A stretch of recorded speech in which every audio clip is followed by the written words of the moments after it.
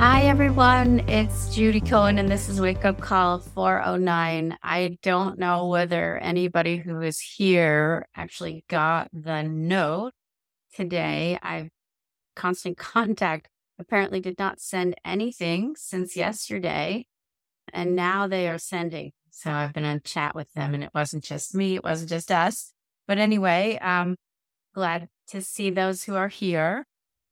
Today, I thought that I would start. This is Wake Up Call 409. And today I thought that I would start with kind of going back to some basics. Since it's fall and it's kind of back to school time, I thought that would be kind of nice, back to basics about mindfulness for a little while. So, because I don't know about you, but I can sometimes get lost in the details and lost in the list, the Four Noble Truths and the Eightfold Path. And I do want to explore all of that, but just to kind of step back and remember that in a way, mindfulness is kind of simpler than all that, and not, but it's in the beginning, or at its heart. It's about this present moment attention and the courage and the grace and the not wishing things were other than they are. And I was talking with my friend Len Riskin, and Len is a law professor at Northwestern who's been teaching mindfulness in negotiation classes for many, many years. And his article from 2002, so we're talking 21 years ago.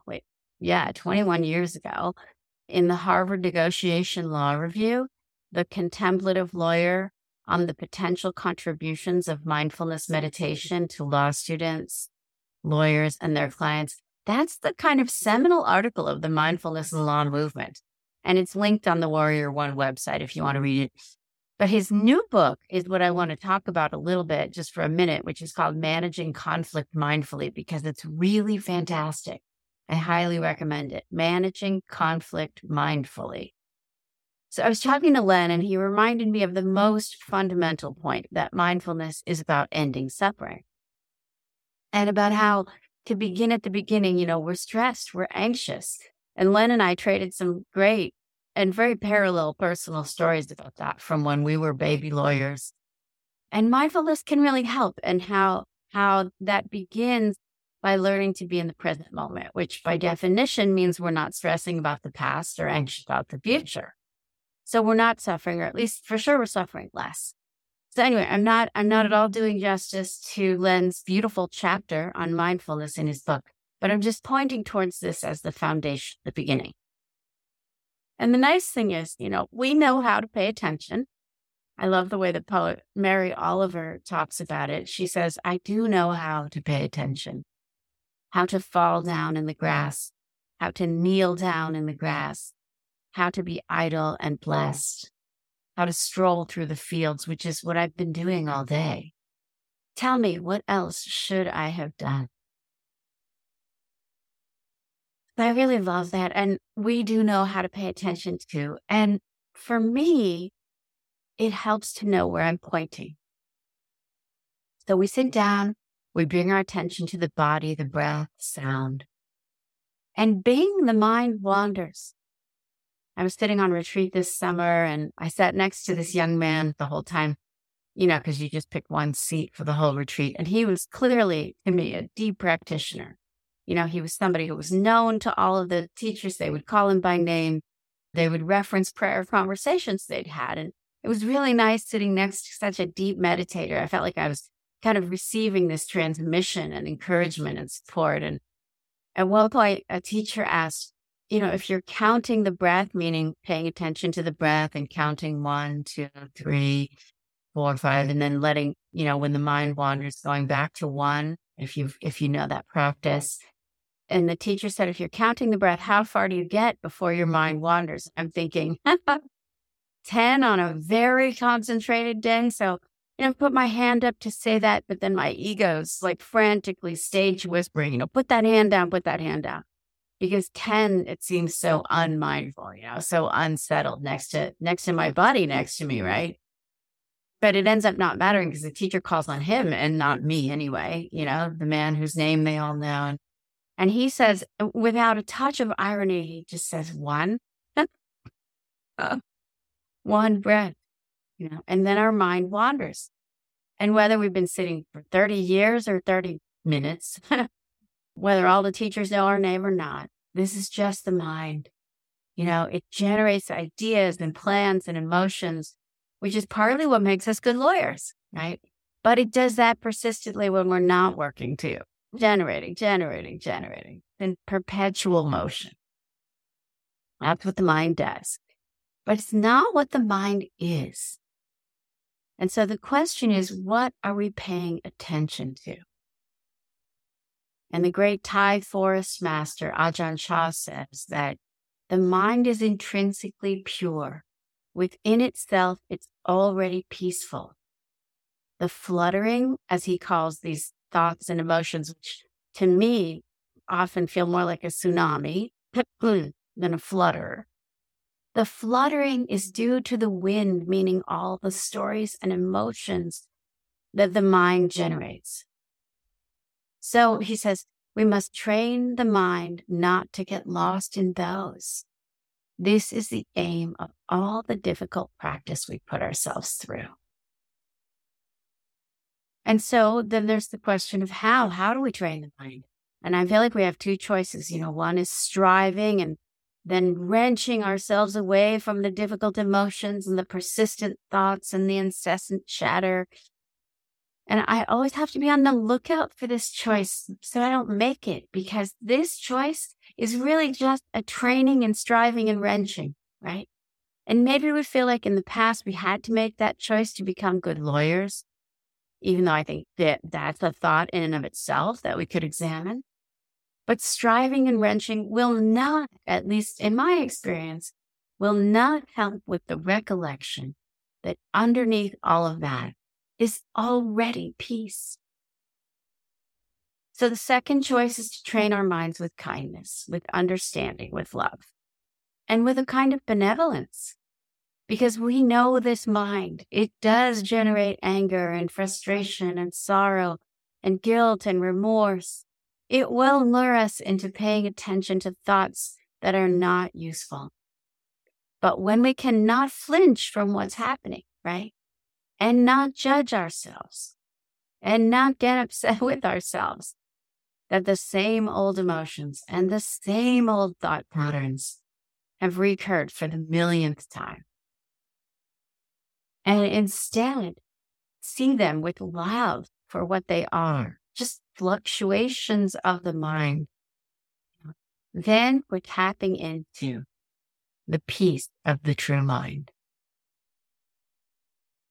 So that's why my experience is that mindfulness is present moment attention first and foremost, but with a certain attitude, an attitude of courage and an attitude of grace. Right? So courage, because so many times we sit down and there's nothing but story, nothing but difficult emotion, nothing but fluctuation. And the impulse is to flinch or turn away or wrench away. And it takes courage to not do that and to be kind to ourselves instead, and to remember that we are not our thoughts, we are not our emotions, and to recollect that underneath all that fluctuation, there is peace. Or as Thich Nhat Hanh would say, we are peace. So the courage to look and see and recollect. And also the courage to let go of wanting things to be anything other than exactly what they are, moment by moment by moment. So letting go of wanting the mind to be less turbulent. Letting go of wanting our emotions to be more positive. Letting go of wanting something or someone to be other or to be better, right? Letting go of wanting anything other than what's right here and right now. And then not only letting go of, but letting go into, right? So letting go into kindness, letting go into love. That's the grace. Letting go into the version of ourselves that's right here, right now, no matter what. And loving that version up because it's what we've got. And because that love, that understanding, that's underneath all the turbulence, there really is peace. That's what we want to cultivate. Present moment awareness with courage and grace, and without wishing things were other than they are. That's the first thing I want to say about what mindfulness is for me. And Ajahn Chah says it so much better. About this mind, it is intrinsically pure. Within itself, it's already peaceful.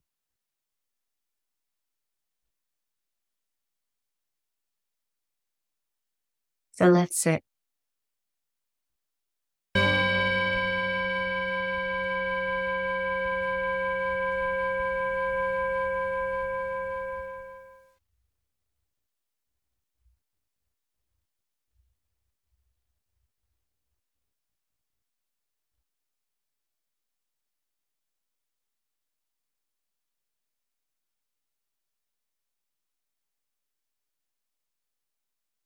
Finding a comfortable posture that supports you in your practice, whatever that posture is for you.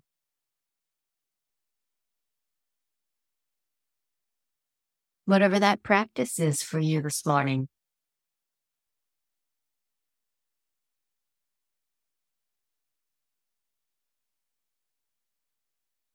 And if you'd like, and you want to come to the breath, the attention on the breath, and try the counting practice. It's really just counting each breath. And then when you notice that the mind has wandered, just start back again at 1.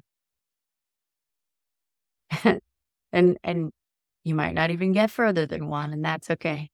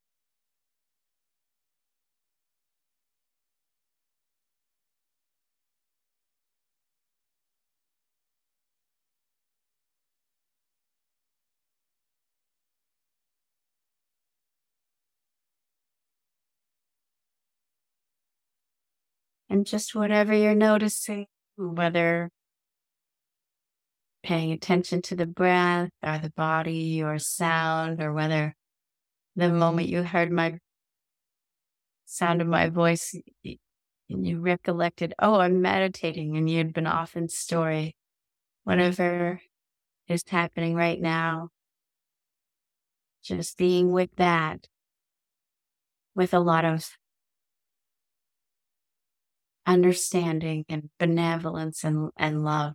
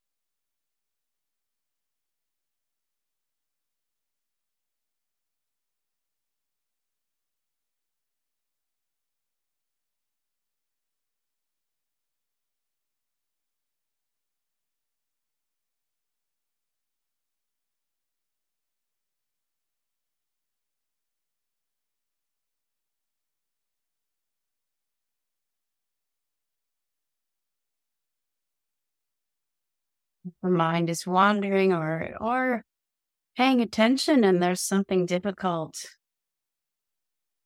and you attend to whatever is here with loving kindness, with love. Just what is, just what is, just what is.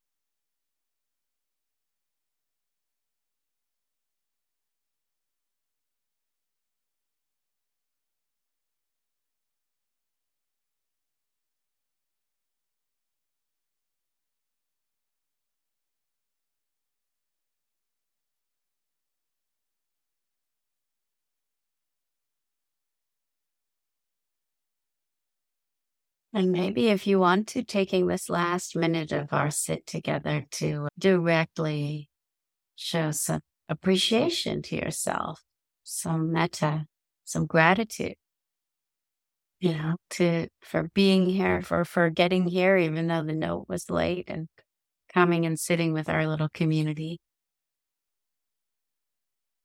Maybe putting the hand on the heart.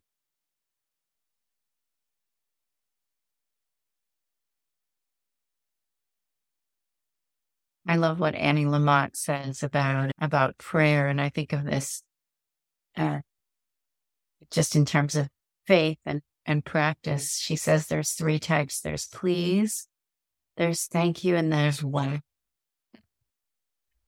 So whatever is present for you today.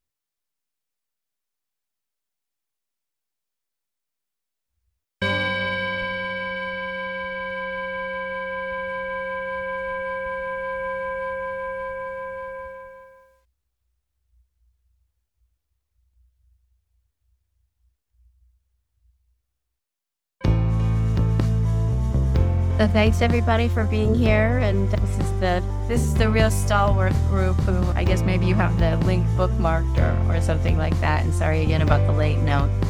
See you next week. Take care. Be well.